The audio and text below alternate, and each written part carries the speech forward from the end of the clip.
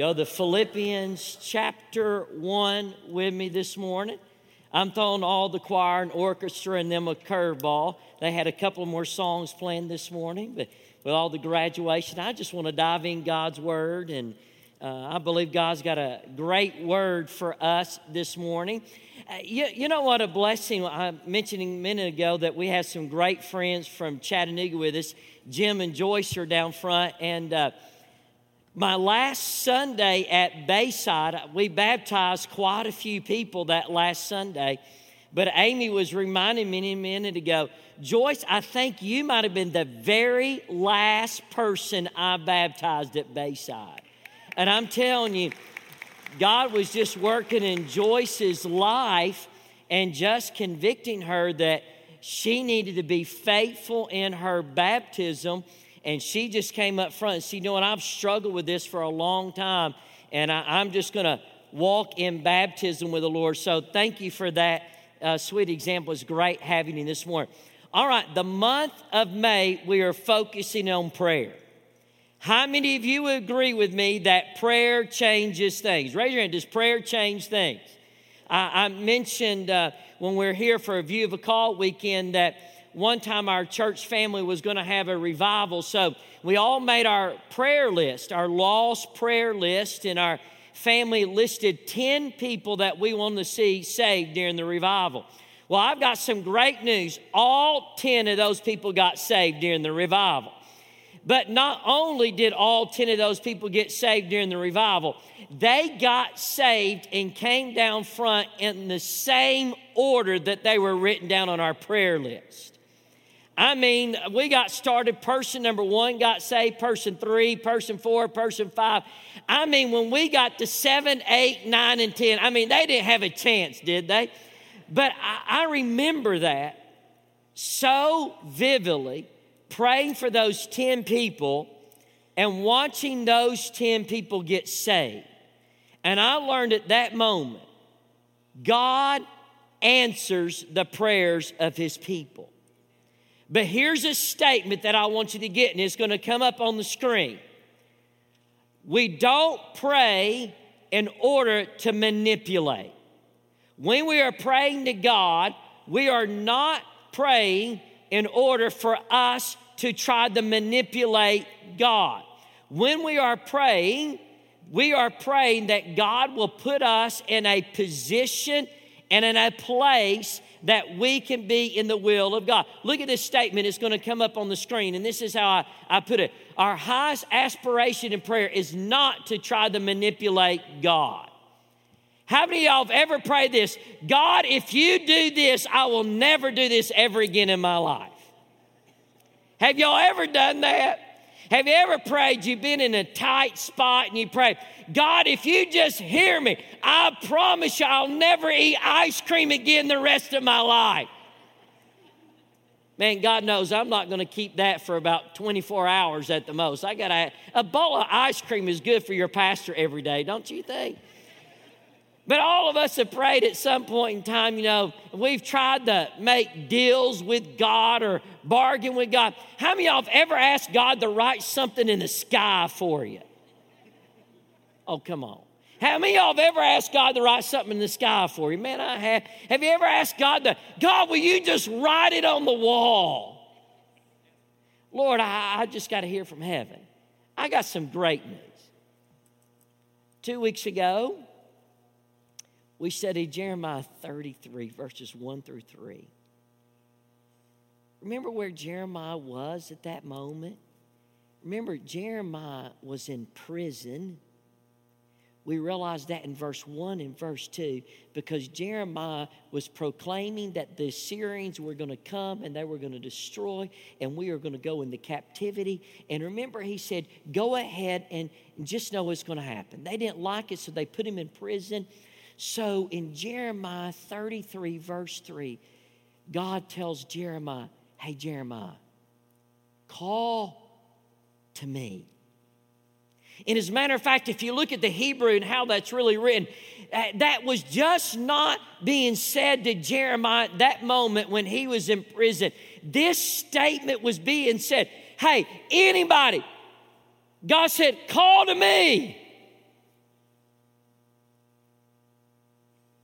Have you ever thought the most incredible thing that a holy, righteous God is saying, call to me? And we said, what's the promise? God said, the promise is, I will answer you. Not will I only answer you, but I will show you great and mighty things that you don't know. When you really look at the terminology, God said, hey, and I will knock all the fences down. Call to me. But how can we call? Why can't we call? We dealt with that last week. Hebrews chapter 10, verse 19 tells us, why in the world can you and I, as sinful people that are separated from God, how can sinful people get in the presence of God? What do we say? There's only one way we have access to God, and that is through who? Hold on, let's say it again. There's only one way we have access to God, and it is through who? Jesus. And it tells us in Hebrews 10:19 that when we come to Jesus, that we can come to Jesus in all boldness and all openness because we're covered with Jesus. And it says when you come to the throne of God with boldness with Jesus, you will find mercy and you will find grace for your moment. Here's a question we're going to answer today. What do we need to pray about? What do we need to pray for these graduates? What do you need to pray for your next door neighbor? You know, I've been telling you on Sunday afternoons when you go out of here, I want you to go pray over your neighbor. Remember, I'm not saying go stand and put your hands over their front door and them thinking some wacko's outside their door. What are these people doing? But I'm asking you every Sunday, hey, go and pray over your neighbor. And we're praying that God will reveal that God's going to build a relationship with your neighbor, that you're going to build a relationship with your neighbor. You're going to know what their greatest struggle in their life so you can be praying for them. So what do we pray for our neighbors? What do we pray for these graduates? Let's take it a step farther. Hey, look at the person around you. Look to the person next to you. Look to the person behind you. Look around them. I mean, we're a good-looking group, aren't we? I mean, look at us. Question. What can we pray for each other? What can we be praying for each other? Well, I'm going to show you in a text of Scripture. Philippians chapter 1, I'm going to begin in verse number 8, but we're going to really zero in on verse 9, verse 10, and verse 11. As a matter of fact, look at Philippians chapter 1, look at verse number 9. What does it tell us at the beginning of verse number 9? I mean, go ahead and look at it. We're just family. What does it tell us? Philippians 1, verse number 9. What does Paul say right there? And this I pray. I mean, would you like to look at Paul's prayer list when he's praying for this church? Aren't you grateful? It's going to lay out for us. Paul is saying, I am praying these things, church of Philippi, over you. Let me ask you a question. If Paul is praying these things over the church of Philippi, should we be praying these things over our graduates? Yes or no? Yeah. If Paul is praying these things over the church of Philippi, should we pray these things over our church family? Yes. These things we should be praying over our own family. You know, I've got some family members. We got some extended family members that God's really convicted me reading this. I've really got to start praying these three things over them. But I got a question. Does anybody know where the Apostle Paul was when he is praying these things over the church of Philippi? Does anybody have any earthly idea where Paul might have been? I was going to ask you, how many of y'all have ever been in handcuffs? And but I don't think I'm going to make you raise your hand on that. Paul is praying these things over the church of Philippi. He's sitting in a Roman prison, and shortly he could face Nero, who hated Christians and was so mean.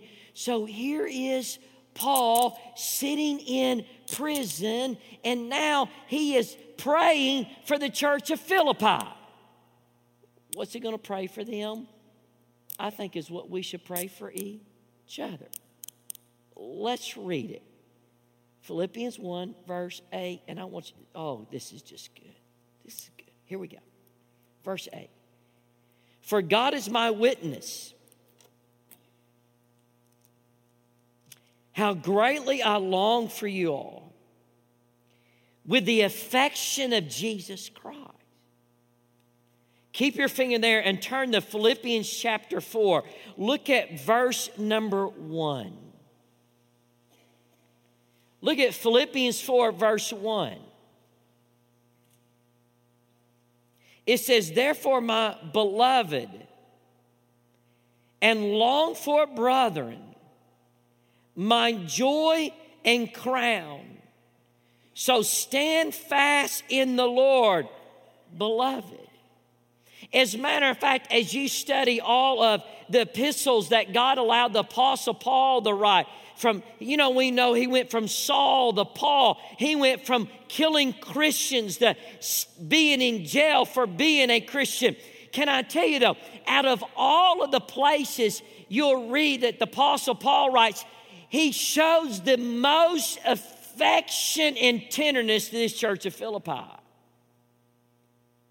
But what happened in the church of Philippi? Write this scripture reference down. Write down somewhere in your Bibles, Acts chapter 16. We know the book of Acts is the history book of the New Testament church. If you want to study the explosion in the New Testament church and as it traveled around the world, we study the book of Acts. Well, Acts chapter 16 is the history of what happens with the Apostle Paul is in the city of Philippi. So Paul has such an affection for this city. This city of Philippi played a very important role during the day. Did you know this? The city of Philippi was the gateway to all of Europe. I mean, Philippi was so located in a position, in a place, that in order to get to all of Europe, you had to go through Philippi. It's kind of like, what do we say about St. Louis? You know, they got, what's the big claim to fame about St. Louis? They have the what? Arches. How many of y'all have ever been up in the arches? Have you? What do they say in St. Louis? They are the gateway to the what? West. Well, write down in your notes, Philippi was the gateway to Europe. As a matter of fact, Philippi was a city that was kind of a miniature Rome. Their culture, their look, their dress, everything was so familiar. They were really a little Rome was the city of Philippi. But Paul greatly loved them. But does anybody know in Acts chapter 16, where does Paul end up in that city? Jail. But how's he going to pray for this place that he loves? Look at verse number 9, and I want you to write this down. This is what you need to pray for your next door neighbor. This is what you need to pray for your rebellious child. Anybody got a rebellious child? Yeah, a lot of us got rebellious children, don't. Some of you have a very difficult boss you're dealing with. I mean, when the boss walks in the room, you just say, oh, God, help me. I need you. What do you start praying? Let me show you. Write this first thing down. You got to start praying that they will abound in the love of God. Look what it says in this text, verse number 9. And this I pray, that your love may abound still more and more. Can you just picture in your mind those graduates that were standing right before us? What do we pray over these graduates? We are going to pray, God, may the love of God abound in them more and more.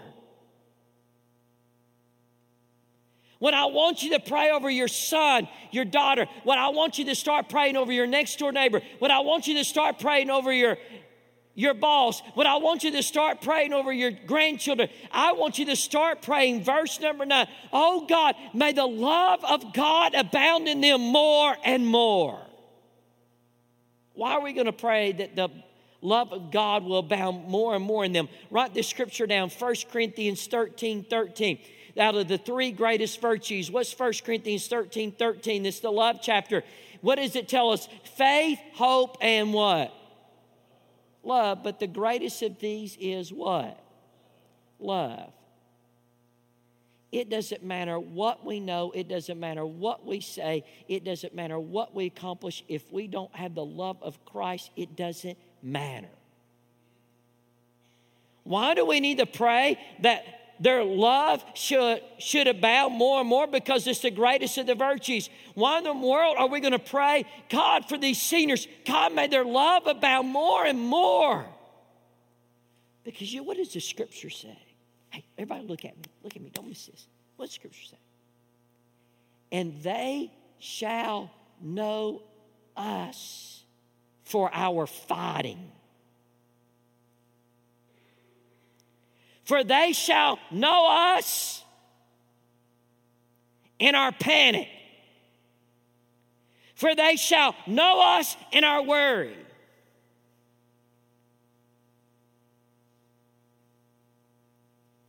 Why do we got to pray that our love will abound? For we shall be known for our what? Hold on. We shall be known for our what? Love. We got to pray, God, may their love abound more and more. As a matter of fact, as you look at this prayer list that Paul is praying, in verse 9, 10, and 11, you're going to see he is not praying for one physical thing. Let me ask you, is there anything wrong for praying for physical things? No, man, we've been praying for Emily. Y'all been praying for us with Emily and our surgery. We've been praying for that physical thing. But please look at me. Don't miss this. We pray for the physical things, but the physical things, those things are going to be over one day. What we got to pray for more than anything is the spiritual things, that our love will abound more and more and more. I want you to write this number down. Write this number down. Write down the number 80. Write down the number 80. And here's the reason why I'm asking you to pray for these graduates, that the love of God will abound more and more in them. Then you're going to see that they will abound more and more in the knowledge of Almighty God. But why do we got to pray for these graduates that they will abound more and more in the love of God? Here's the reason why. I gave you the number 80. 80% of the students that are being recognized in the churches of America today, 80% of them will stop going to church in college. 80% of students that have grown up in the church, when they get to college, they are walking away from the church. So let's take our graduates that before us today. That means 4 years from now, only about 3 of them are still in church.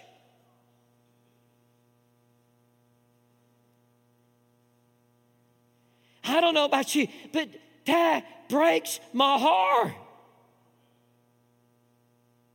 Why does it break my heart? Because that's your children. That is your grandchildren.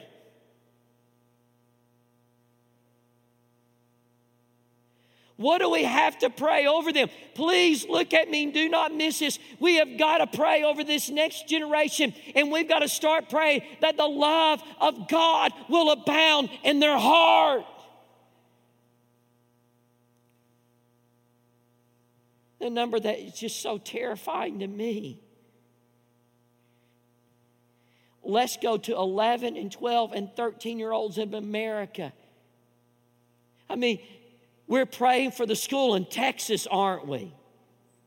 We're praying for those families in Texas, and our hearts broken. We're still praying for the families of Parkland. But let me tell you another number. Write the number 4 down. Write the number 4 down. And let this sink into your soul. Only 4% of 11, 12, and 13-year-olds in the United States of America are Christ followers. 96% of 11, 12, and 13-year-olds in the United States of America do not have a personal relationship with Jesus Christ. I don't know about you, but that goes like a thud into my soul. So you know what we got to start praying? We got to pray for our graduates that their love for God is going to abound more and more. We got to pray over the children of our church that their love is going to abound more and more. We got to pray for the middle schoolers of America that they'll know Jesus and just not a video game. What does it matter if they can conquer a video game but they lose their soul? Grandparents and parents, parent your children, parent your grandchildren, not so they can know the worldly things, but they will know the love of Jesus Christ, and they will abound in the love of Christ. What does it matter if they know calculus? What does it matter the best chemists in the world? What does it matter if they're a billionaire, but they miss Jesus?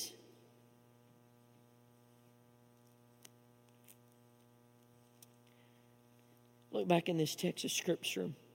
And this I pray, verse 9, and this I pray, that your love may abound still more and more. And look at the two things, that they will abound more and more in love, in the knowledge and all discernment. You know, a great thing to start praying over your children and your grandchildren. God, I pray that they will abound in love, but God, I pray that they will be discerning in their spirit.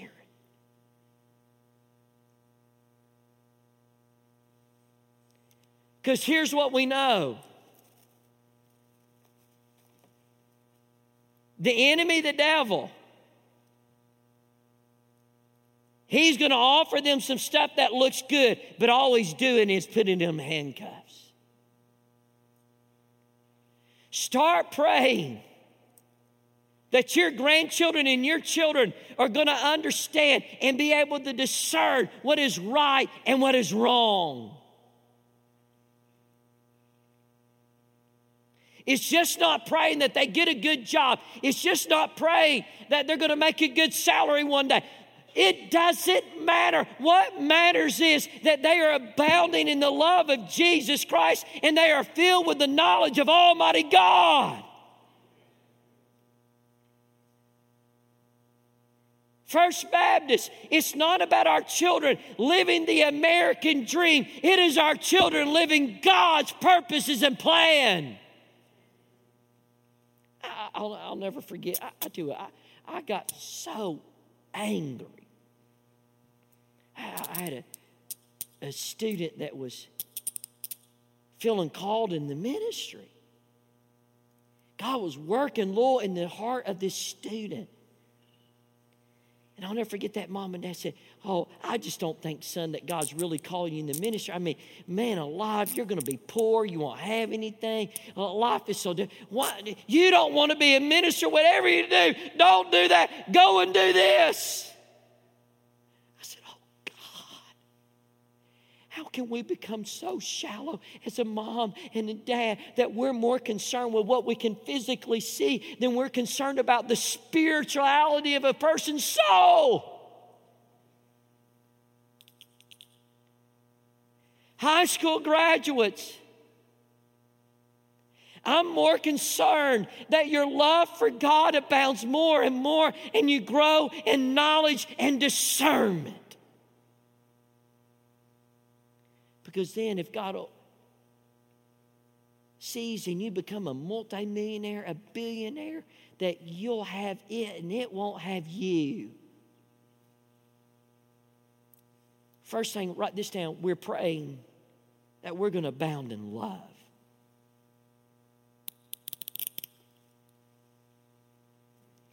Second thing, write this down. And pray that God will give spiritual insight and perception. Pray for spiritual insight and wisdom over your family. Where do I get that? Look at verse number 10. He first says, I'm praying for your love to abound, that you'll have knowledge and discernment. Look what it says in verse 10. That you may approve the things that are excellent. We've got to start praying for our families and our neighbors and the people around us. God, give them spiritual insight, give them spiritual wisdom that they will be able to prove those things which are excellent. Here's what I believe the devil has done to us in our American families in the church. The devil has tried to tell us to do what is good, but we're missing the best. Listen to that statement again. I think so many times the devil is tempting us with good things, and because the good things, we're missing the best things for our family.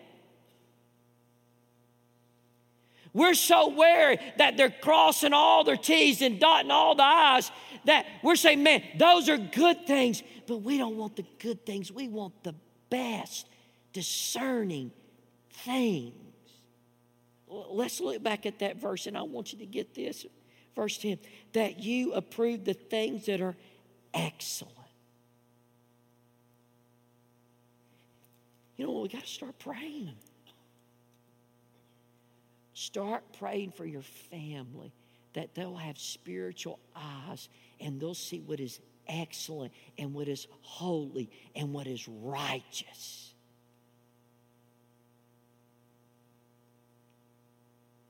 I mean, straight from this text of Scripture, that you will approve what is excellent. Look at the next statement in this verse. That you may be sincere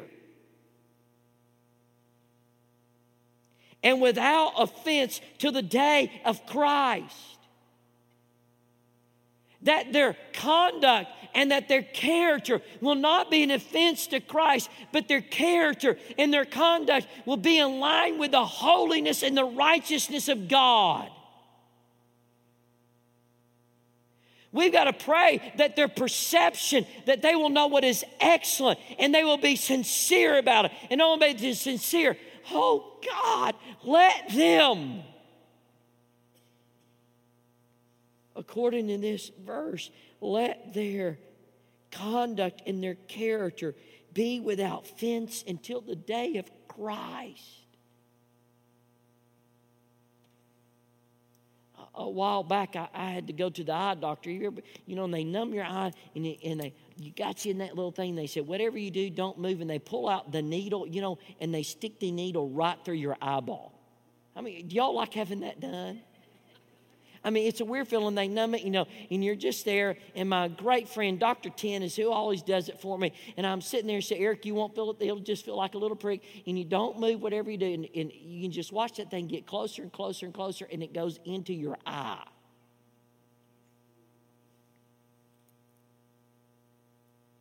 What is he doing? He's going in my eye to get such a clear perspective of what's going on. Start praying. First Baptist, let's pray that we'll have such clarity and insight that we'll only approve what is excellent. Look at verse 11, and I'm done. Verse 11.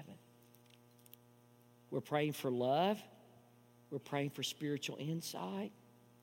We're praying for spiritual productivity, or really spiritual growth. Look what it says in verse 11. Being filled with the fruits of righteousness. Right next to that, just write down Galatians chapter 5. We know Galatians chapter 5 are the fruits of the Spirit. That we are praying that the fruit of the Spirit will be seen in our hearts and our lives. How does that happen? Right next to that, write down John chapter 15, verse 5. How does the fruit of the Spirit develop in us? John 15, verse 5 tells us, if you abide in me and I abide in you, you will bear what? How much fruit? Much fruit. It's not that you're trying to bear the fruit. Our job is to abide in Christ, and as we abide in Christ, God will bear the fruit. Notice back in verse 11, being filled with the fruits of righteousness which are by Jesus Christ. And here's the last thing. Look how this ends. Verse 11. To the glory and praise of God. You know how we can pray for our families? To the glory and the praise of God. Don't you love the verse? Whatever we eat, whatever we drink, whatever we do, we're going to do it for the what? Oh, let's say it again. Whatever we eat, whatever we drink, whatever we do, we're going to do it for the what? Glory of God. First Baptist. God says, call on me. God says, I will even give you access through my son Jesus. And Paul is saying to the church of Philippi, and this I pray, your love will abound. You approve what is excellent. The fruit of righteousness will be seen in you for the glory of God. So here's the invitation. Here's what we're going to do for the invitation. I want it to be an invitation that we are going to spiritually pray Philippians 1, 9, 10, and 11 over our graduates, over our families, over our neighbors. So here's what's going to happen. In just a moment, we're going to stand to our feet. Pastor Ken is going to lead us. And you know what? I want you to come, and I want you can sit in your seat, you can come down, and I want you to pray over your families that they will abound in the love of God. I want you to pray that your family will approve what is excellent. I want you to pray that the fruit of the Spirit of righteousness will grow in them. I want you to pray whatever they do, they will do it for the glory of God.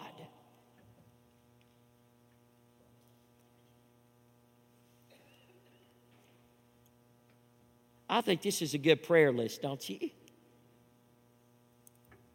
So let's just don't be a hearer of this word. Let's be a doer of the word. We're going to stand in just a moment, and I'm going to invite you. Come pray these things over your family.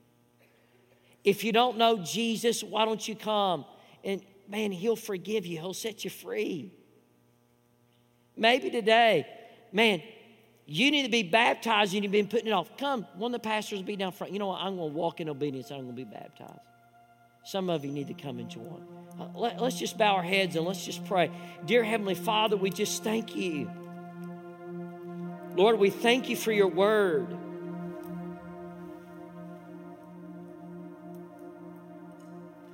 We thank you, Lord, that Paul said, and this I pray.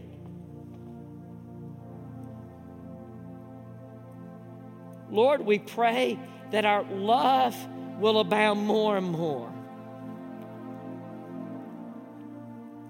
Lord, we pray that we will approve what is excellent.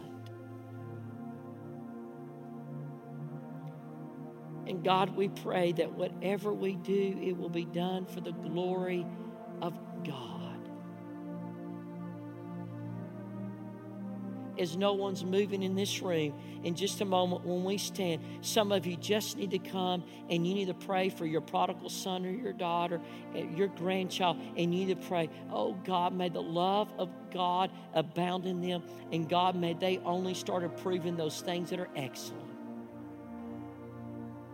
For some of you, the pastors are going to be down front. Why don't you come and get saved? Come and join the church. But all of us can pray. If you need us to pray, will you come to one of the pastors and say, please, I need prayer. This is what's going on. We want to pray with you. But let's all pray that the love will abound more and more, and knowledge and discernment that will prove what is excellent, and we'll do it all for the glory of God. Oh, Holy Spirit of God, I pray over this invitation time. God, I pray for that person who's lost. God, I pray that they'll come. I pray for the person that knows they need to be a part of First Baptist, that they'll come. God, I pray the one that needs to get baptized, they'll come with all boldness. God, I pray for us that we won't ask amiss, but we'll ask according to your purposes and your plan. Because God, we desperately need a great move of God. In Christ's name.